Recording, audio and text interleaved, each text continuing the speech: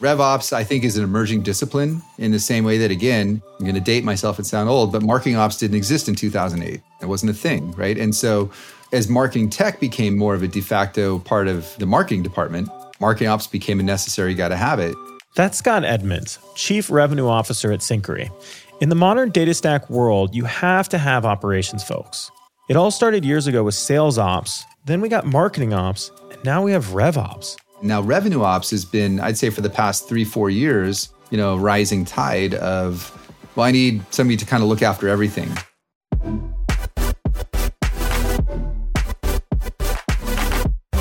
No matter the company's size, you need to build a strong foundation. From the people, to the tools, to the way you build your teams. Having a good foundation is what will enable you to scale. A big part of today's B2B foundation is to have a great RevOps person who owns everything in the revenue stack.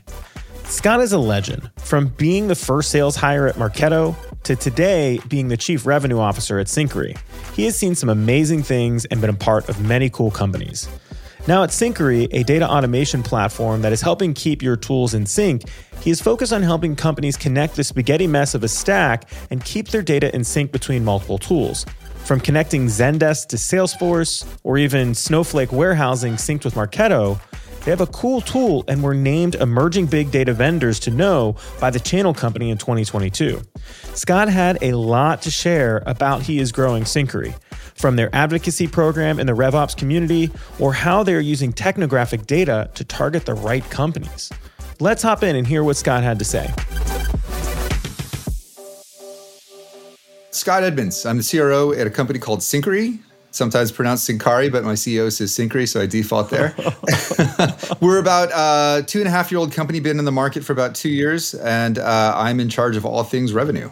What does the CRO title mean, though, at that company? Because, the CRO title, I think, is kind of morphing over the past couple of years, but, what does it actually mean to be a CRO there? Really, it's head of sales. Currently I own sales and partnerships and SDRs. I don't have marketing, and I actually really prefer it that way at our stage. Our head of marketing, our head demand gen are mad scientists that need to go really experiment and figure out a lot of answers for who we are and where we are. So I love watching them do their thing and don't need to somehow mess that up. So, tell me a little bit about your journey to here, right? What were some of the big highlights that got you to this spot?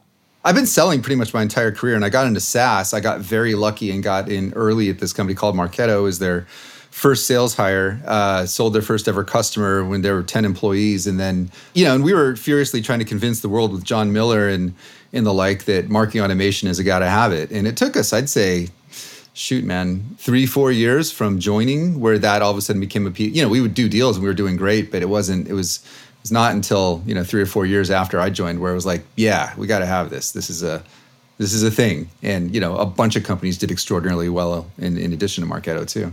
Yeah, no, for sure. And it's a big space, but I think Marketo was definitely one of the pioneers there. It was mainly you and Eloqua, right? Yeah, Eloqua was the big bad one that we had in our sights from the day one. And then about the same time we were founded HubSpot and Pardot, which got bought by Exec Target and then subsequently by Salesforce, were founded at around the same time. So we were all kind of like these ankle biters, and Marketo, I think, notably broke out, although HubSpot has just been killing the game in a lot of different fashions. I really admire that company a lot.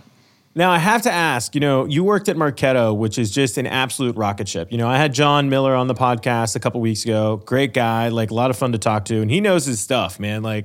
But I'm curious, because Marketo was such a trailblazer, right? And being such an early employee there, you were there for 7 years, you got product market fit, you traveled the world to sell the product. What would be the 1 or 2 learnings that you really took out of that experience that really changed you? Well, it's interesting because John Miller, we sold what we did, which is a fun thing. And actually, I think that's on the table for us to do here at Syncari. Ultimately, we were selling to marketers about a way to be a better marketer. And John just told that story, man. Everybody wanted to do what John wrote about and spoke about. And so I think and it's rare that you have that kind of experience to do that, right? I think, Salesforce obviously did that in those early days. This is how we build our business. It's on Salesforce. Marketo is very similar. Gong is a great example of that. Outreach is an amazing example of that. This is how we prospect. This is how we actually share information in the company via recordings, et cetera. And so I want to do that. And it's fun to be able to sell a product that is a foundational part of how you guys are growing. So I think one learning is that it's hard to find that. So, what does Syncari do? Syncari gets companies back in sync. Like a customer's identity is now locked in a way. I think on average, the mid-sized company runs 120 different applications. If I'm trying to use those all apps and they're all doing something quasi-meaningful for me, then there's a piece of the customer's identity locked away in each one of them. And so what we unlock, our mega power as an application and as a company and as a know-how, is that we can have multiple different database applications fully in sync. So your Zendesk data matches your HubSpot data, matches your Marketo data, matches your Salesforce data, matches your SAP CRM data, matches your, Amplitude data. If you think about the state of the industry, there's a lot of talk about this. I don't know if you're given that this is the stack, there's this concept of the modern data stack. The reason you would build a modern data stack is to try to understand what the heck is going on in your company. It's usually a BI play to do it, right? And, even, my journey in Syncari has been I've been pretty impressed with all the things you need to do to make a Tableau work correctly, for example, right? You don't just hook it into Salesforce exactly. You need to get oceans of data pumped into your Redshift or Snowflake or BigQuery. You need to, have dbt organize a bunch of different tables and clean it up and have different models built. You need to maybe, if you're really, really savvy, you have another ETL product to get that cleaned up data back into the CRM for use and stuff like this. And then you hook your Tableau on top of your data warehouse and maybe you get something. But that's, in a nutshell, that's $500,000 to, I've heard up to $20 million of building out what I just talked about in product and salaries. And you might also be 2 years into it, until you figure out if you're winning or losing on this project.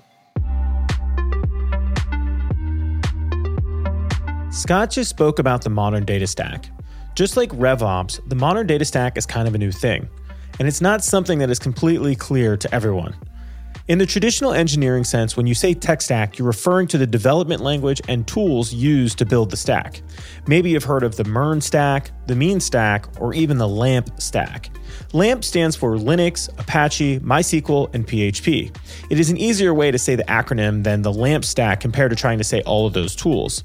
The modern data stack is not exactly a stack though, and it's causing some confusion. It is just a vague marketing term and is not all that specific. Let's hear more about the modern data stack from Eric Talati at Null Queries. So when we look at the modern data stack and everyone has their own definition, it's not really a clear stack, like say LAMP. It includes a cloud platform, some sort of data pipeline, sometimes Python or Airflow, maybe Spark, but also tools like Fivetran, dbt, Stitch, and many, many others. Data is stored in data lakes, and usually, but not always, there's data warehouses.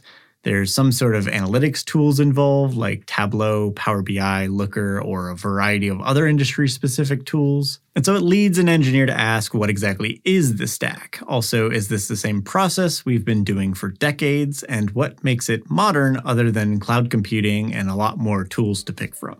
I know when you think about the modern data stack, you are not going to look at this from an engineering angle, but this is where I want to challenge you.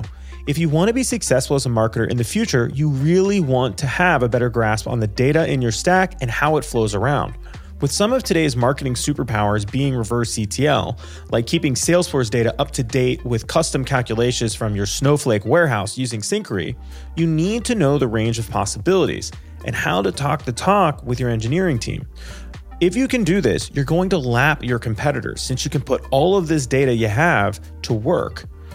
No, I'm not asking you to become a data engineer or to know what the LAMP stack means. You do, however, need to know how to use tools like Syncari to pipe data around and activate your data. This will require you to have more than a basic understanding of just how these things work. Let's get back to Scott and hear more of what he had to say about his KPIs. When you think about your role and the KPIs or goals you have, what are you most focused on from a KPI perspective to deem success? Yeah, it's revenue and retention of revenue. I mean, the key stuff that our board is always interested in is, of course, net new bookings, net dollar retention, ASP, not much more. A little more than that, obviously, but those are the biggies. But the KPIs that I think about beyond the key board metrics there are we getting enough meetings and getting the gospel spread out? And are we getting ears and eyes? And so, we track that through close partnership. Obviously, demo request is a pretty easy proxy for that. But even we've got a demo hub on our website. Are people watching our demos? So it sounds like, meetings, of course, since you're basically venturing into a new category, meetings, getting those demos, right? It's definitely not a comparison battle there. But you had also mentioned net revenue retention, right? So, and that's something that I don't hear a lot of companies talk about. Can you kind of give us a little bit of a high level of how your organization thinks about net revenue retention? Yeah, I mean, it's pretty simple. I mean, it's just a calculation of what somebody was paying versus, a year ago from what they're paying now. I mean, we slice that up in various different ways, but for the general sake, if somebody bought something for $1 and now they're paying $1.50, be 150% revenue retention. Now, when you think about trying to hit all of these KPIs, right? So you've got to drive revenue, you've got to drive expansion. You, of course, have got to win the hearts and minds and get those meetings. What are the big projects you're running right now to hit those goals? A lot of things. We do the things you would imagine that we do in terms of paid content syndication. We have an SDR team we're pretty careful about our selection because this is kind of a fun product in as much as that anybody could get value out of this, whether they could afford it or et cetera is a different thing. So who's got the most pressing need for it? We need a little bit more of a repeatable sales cycle. And so we're aiming for that 50 to 90-day sales cycle ballpark. And so just thinking about mid-market with good tech fits is an important part of the things we're doing to hit those KPIs. We're also investing really heavily in just the RevOps community.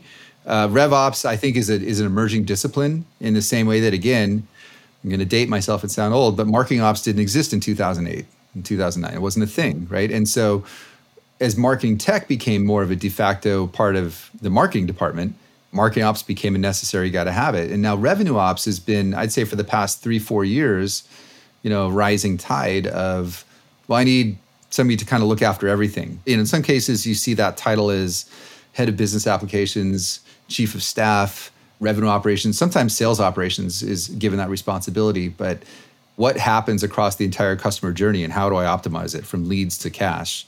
And how do they work together? So we're investing heavily in that community.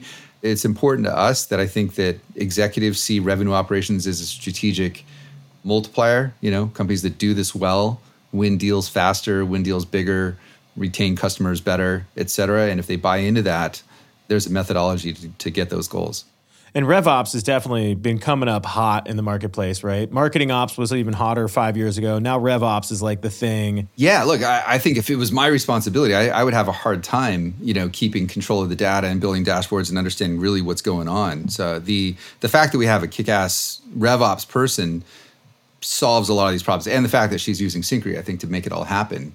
I think that, sub 100 employees, a lot of people think of RevOps as kind of a nice to have. And I would counsel those people to either, if you can't, definitely prioritize it, get a full-time hire, build that strategy centrally. If you can't, work with Dan McGaw and his people. A couple of our partners also, Lisi is a really good shop. Mattermark is a really good shop. You should definitely take a peek at those guys. It is money well spent to get good habits built early. Now, you talked about some of the things that your team is doing to hit those goals. You talked about paid content syndication, and then, of course, this SDR team. I would assume, is SDR doing a hardcore outbound strategy? I mean, I'm assuming the inbound stuff's coming in, but is that the strategy there with the SDRs, is outbound? Bit of both. It's about half and half, I'd say. What we're doing a lot is a lot of events, digital and otherwise. Digital and thank goodness we're doing a lot more in-person events. And those have been just an awesome driver because I think people get the story, to a certain extent when you're kind of get your company in sync, it's well, are you consulting? Are you not? So once they actually see what we do, it gets really interesting. And you get into the weeds of understanding really what are the problems? What are the blockers internally? How does, what does revenue ops even mean over there? I think that's always an interesting question I always like to ask, right? Is who do you report to? What are your KPIs? What's important? What's good? What's strategic? What's firefights? But so I think inbound, outbound, the event working, demo hand requests raises. For outbound, critical, importance is account selection. We have some pretty good data providers that we trust that we use to build out these lists. AEs are doing some of their prospecting in that same regard. And, the tools that we rely on to make some of those things happen is we run outreach that's integrated into Syncari. We run it's really, really cool app called Metadata. This does targeted advertising, display advertising, and social advertising for us to the person, as opposed to catch-all just, I want to market to Accenture. Well, it's a big company. Are you marketing to who, right? So they help us be very specific where who we want to target. Would you say metadata is an account-based marketing tool, right? Like it kind of bleeds that line. Well, yeah, but I think their lane, which they're very good at, is advertising, right? I mean, I know account-based marketing got very popular thanks John Miller, was over the past 8 years. But I think, metadata specifically is all about advertising. When you think about like the other big parts of the stack there, like what are the big building blocks that you're using as the foundation there? So metadata is an important part of ads and display. Marketo is our marketing automation system. Syncari, obviously, is a key part of this whole thing. And then we run our website in WordPress. We're running an interesting little experiment with this app called Service Bell, which is basically like it looks like a chat window on our pricing page, and you see somebody kind of waving at you. And if you click on it, it actually connects you to that person, and you have a video chat happening right now. And in some cases, that's awesome because they're like, hey, your pricing was super confusing. And they're like, oh, no, here's what it's like. Great, problem solved, answers questions, And so it's just quick answers to things that matter when you need it. On the sales side, so GetAccept is an e-signature and document management tool that we use, which is really cool. Salesforce. I've used Salesforce my entire sales career, SaaS sales career, I should say. I even still use it in Classic because I think once you learn how to do something fast, you have a hard time navigating something else, which is why I think Salesforce is going to continue to dominate. Slintel and Cognizant are our data providers. I think they're both awesome. Slack for internal comms, SalesNav. I think that LinkedIn is basically an operating system at this point. I mean, I use it like I use Salesforce in a lot of different ways. I don't think I could do my job without LinkedIn. I can't remember how we used to do this before LinkedIn in sales. How did I understand what was going on at a company or who worked there or what they did? Like, how did that? Do you remember how that happened? Yeah, associations. That was how we figured these things out. We joined the National Association of whatever industry, and that was the only way to figure half of this stuff out. That's all I remember. Man, I don't know. Or the Chamber of Commerce. Do you remember those days? I don't know if you were in those days. I remember going to a Chamber of Commerce meeting, yeah. I don't remember getting org charts when I went, but No, well, you didn't get the org chart, but at least you found out that like Tony worked there and then Karen is so you got some context. But yeah, of course you didn't get the damn org chart. You had to ask Tony who was in the org chart. I remember those days doing sales, having to ask people, so who's your boss? But nowadays you just look on LinkedIn, you got it. You got it. There were two other things we use that I like a lot too. We use SetSale, which is a really cool kind of like, it's like a contest app. So there's a different contest for the SDRs and for the AEs, which is do the things that should make you good at your job. For the SDRs, their goal is to book qualified meetings. So we don't pay on that in the contest. That's how they make their variable. And AEs are closing deals. So that's not part of the contest because that's what you're supposed to do. But how many meetings do you have this week? How many people with VP or above were on that meeting? How many emails did you receive this week? And each one of those ones has a little point total and it scores up. And, the winner gets, a prize at the end of the beginning of the next week. And our CEO's on that distribution. So it's kind of nice, for him to be like, hey, yeah, good job. Just the little pieces that are important for us to continue to be good at what we do and get to that end goal of getting a deal. Because if you're not having meetings and you're not getting emails sent to you and you're not talking to decision makers, then it's a reasonable likelihood that you're probably not going to get some deals closed. So you're using that to motivate your sales reps to do additional activities compared to just like what they're supposed to do. I feel like there's other things about SetSale though that like help you understand when you should do something or things like that. I feel like there's another piece of the platform. They do. Yeah. I mean, I think there's also, I actually find it really interesting for just remote work, right? If I think about the things that we would have done if we were all in the office in the sales pit, we would have been listening to other people's calls, like pretty much on the floor, right? There would be, you could see who's doing what and help. You could have real-time ad hoc conversations, and that's just harder now. This helps out, right? So that if there's a deal that looks like it's stalled out for some analysis that SetSale can give you, then you could try to do something about it. You could just be a little bit more proactive. And I see the reps even doing that with each other. Be like, oh, I was looking at SetSale and I saw this. I think that here's an idea that might help you, that kind of a thing. And again, that's all would just happen organically on a sales floor in the past, I think. Now, when you have SetSale that's helping motivate people, right? You're providing them, LinkedIn is giving them kind of information they can use. Cognizant, you had mentioned, is a data tool that you're using. And then Slintel, I think is what you said? Yeah, Slintel is kind of like they actually got bought by 6 Sense recently. Yeah, so Cognizant drives all of our enrichment, and we run enrichment directly through Syncari. So we have Outreach, Zendesk, Salesforce, Marketo, all these things connected into Syncari. And then if something's missing, like a title, for example, then we call Cognizant and it enriches the title.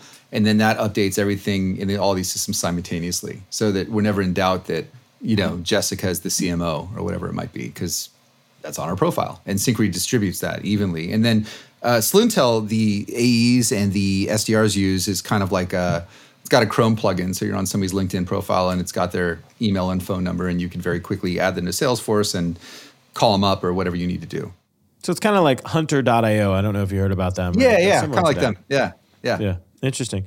You had mentioned earlier, though, one thing that I'm curious about is you had talked about technographic, right? So, like, of course, knowing the technologies the company has. Where are you getting that data from? Actually, Slintel is really good at that stuff too. And it's interesting because I think what was the product? Datanyze? Built with? Built with. Yeah, Datanyze Built with is the one I was thinking of. And a lot of that was kind of driven off of Java tags, right? So I see the Marketo Munchkin code on your website, therefore you're a Marketo customer. And we first detected it in 2014 and last detected it in 2018 or whatever, like those kind of stats. And that could be super, super useful. In some cases, false positives. Like I could have churned in 2012, but I never took the tag off my website because I'm a bad website admin or something like that. I think that the HubSpot CRM ecosystem is incredibly interesting. We've had a lot of good success. And in as much as that, like, I think back to 2018 or something like this, and you would see the companies would be like, oh, we're 50 people. We got to grow up into Salesforce now. And I see that less and less. I think that HubSpot's really done some amazing things in the CRM market. And you see, hundreds and thousands of persons companies running HubSpot is their CRM. It's pretty impressive. And so, but, they still struggle. I think so many people have invested so much in their Salesforce integration /sync that they don't have that same parity for HubSpot. And we're helping those companies out a lot. So back to your data question, I mean, like for me to go get a list of, I want to go find every HubSpot CRM customer that's, between 200 and 1,000 employees and go call them up. That's hard to get because there's no real Java tag to it. But Slintel does a pretty good job of helping us find some of those things and test those assumptions and give us lists to go work on.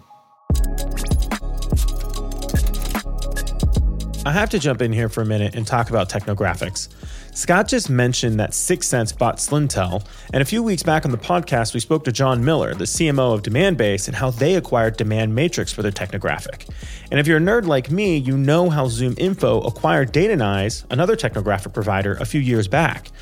Technographic data is hot, and while some players are getting gobbled up, there are still some other folks out there like Built With that are just hanging out. They're kind of the originator in the technographic space and still run by their founder, Gary, and he's still doing pretty well. But why is this space so hot? Let's hear from Logan Kelly at Union Resolute on 3 ways you can use this data. There's a few places that I use technographic data when building an addressable market. The first is complementary software. Are there pieces of software that if a target has, it makes them a better company for you to work with? That could be a straight line as, hey, we're SalesLoft and we would like to focus on everybody who uses Salesforce because SalesLoft sits on Salesforce very nicely. So that would be complementary data. The second would be competitive. So do you have a software that, like you're a SaaS company, and you are competing in the space where you want to target everybody who uses that particular software? So we have complementary, we have competitive, and then this is a little bit more nuanced, but there's signaling, right? So for instance, do we want to see people who use G Suite, or do we want to see people who use a Microsoft product? Does that tell you something about the way the company is run and the way the company thinks? I love it how he broke that down into 3 ways you can look at this. And trust me, knowing that a company uses Gmail compared to Outlook is a huge sign of how that company operates. I'm not going to pick any fights here, but we all know the difference between a company running on Microsoft compared to a company running on G Suite. Well, if you're struggling for ideas, shoot me a note on LinkedIn and I'll give you some freebie advice. But let's get back to Scott and hear more about what he had going on in his tech stack.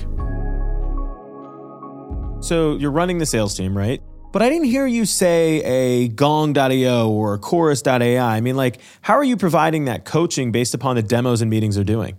We used a tool in the very early days, just as we were getting started. We use this app that, frankly, I really like. It's called fireflies.ai, and it is that. It's a bot that gets invited to your meetings, and it records it, transcribes it, and they just recently, I believe, are coming out with video. It's pretty cool. right? And it does its thing. In fact, actually, the CS team has asked if they can get in on it. So we have most of the CS running Fireflies as well there.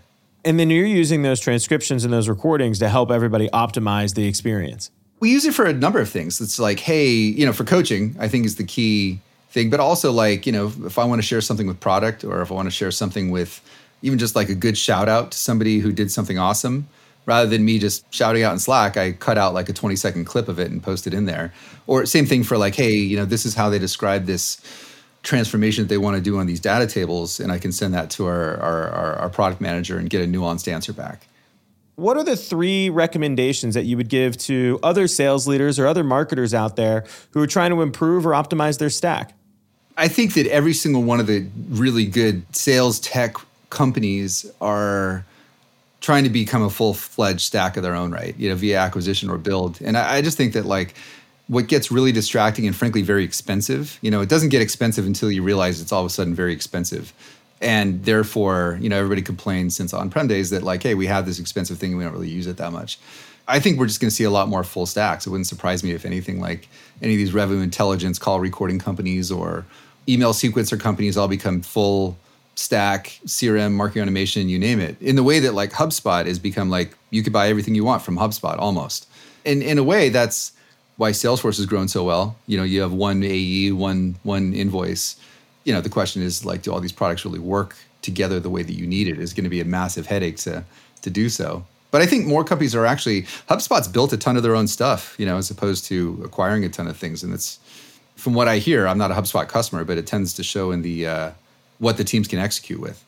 So I think if anything, back to like your question, it's do find ways to simplify. As always, like it'll just allow you to move faster, and don't get slowed down by your tools if you're able to. When you think about like the predictions of the stack in the future, and you're in MarTech and you've been in MarTech for a long time, right? So like you're kind of an OG in my opinion when it comes down to the stack. What do you see in the future for us 5 or 10 years from now? And not thinking about Syncari, right? Like, because obviously you're part of the future.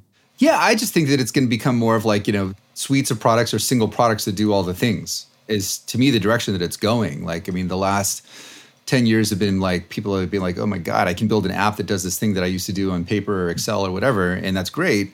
And then I think companies are also like, well, now I also have 100 invoices to pay and 100 admins for these products. And that's the other end of the pendulum that I think we're kind of swinging back on. So like in 5 years, I think we're just going to have less products and less admins and less invoices. That much consolidation, you think? I mean, not like complete, but yeah, I think it'll get down to something where it's like you got a few core vendors you rely on, for categories of things, sales products, marketing products, data products, who knows, right? But I mean, even, like from a B2B enterprise perspective, everybody's trying to be wall-to-wall. Salesforce has been doing the best job at it. Salesforce is challenging. Zendesk is trying to do it. So, I think so. One of the things you had mentioned, which I thought was interesting, is like these full-fledged stacks, right? When I was talking to John Miller, he was talking about like most tools are horizontally focused in the stack. He said, but over time, like tools become more and more vertically integrated throughout that entire stack. And it's interesting because we think about like it used to only be suites and then it went all SaaS. And now we're headed back to let's everybody do suites again. And I'm curious to see like what that turns into over the next 10 years about like, the suites, are they going to run into the same problem that Adobe runs into now, right? Like where it's a walled garden and you can't get data out. So it'll be kind of interesting to see how that all happens. Yeah, I agree. I mean, I think you're right. I mean, there's always going to be a pendulum one way or the other. But to me, I think most revenue leaders that I kind of talk shop with and business leaders for that matter are kind of frustrated with their tech sprawl, and like are almost kind of hoping for the days of a little bit of some suite products that they could buy. But yeah, does innovation slow down? Do you get knuckled on your renewals? I don't know, probably, right? And then the pendulum will kind of go back to unbundling, and we'll see how that goes. Yeah. And I always try to pick on Intercom. While I love their chatbot, they kept adding all these different features like a help desk and all these other stuffs. And it's like, guys, you do everything 60% good, but 40% bad. Can you stop being a suite? Because your tool is starting to suck. So it can be really, really hard to be a suite, right? Because you can't boil the ocean. So definitely really, really interesting. This has been great. I appreciate you being able to come on. Definitely great to be able to see you again. And I appreciate you being able to come on and help out our listeners. I appreciate the invite, man. It's really, really good to see you. I hope we see you on the West Coast sometime soon. That was a fun conversation with Scott. The dude has a great background and knows his shit. Let's talk about some of the highlights though. First, we dug into the modern data stack. The way we used to do marketing in MailChimp is going away. Nowadays, you need to be able to have that data passed around between tools more freely and even reverse the data out of your data warehouse and not just put data in the warehouse. This means you as the marketer need to get much more technical or you're going to get left behind. Second, you need to get your ops in check. Whether it's marketing ops, sales ops, rev ops, or even the impending big ops, you need to have a good foundation for your data operations and your data tracking. It is these amazing operations folks who connect these things together so you can have amazing marketing campaigns. And finally, I talked about technographics. This is a super underutilized data enrichment option. People miss the boat on this all the time. Let me give you an example. I own UTM.io, a data governance product for those pesky UTM campaign links that marketers make. We get technographic data from Clearbit, and it tells us when a new signup uses Google Analytics or if they have Adobe. Since our tool only works with UTMs, a Google tracking thing, we have our sales ignore the new leads that come in from the Adobe Analytics product that don't have any GA. This saves the team time, increases our efficiency, and we end up wasting less money talking to people who cannot use our tool. Adobe users don't care about UTMs. I wonder, though, how you could do this for your leads. If you found out what was complementary or even competitor tools that were installed on their site, how could you use that data to grow? Well, that's all I have for today. Because you're interested in the modern data stack, you should go order a free copy of my book at buildcoolshit.com. And before you go do that, drop us a review. Would love to know your thoughts about how we're doing. All right, I'll see you next week on The Stack. Have a great week.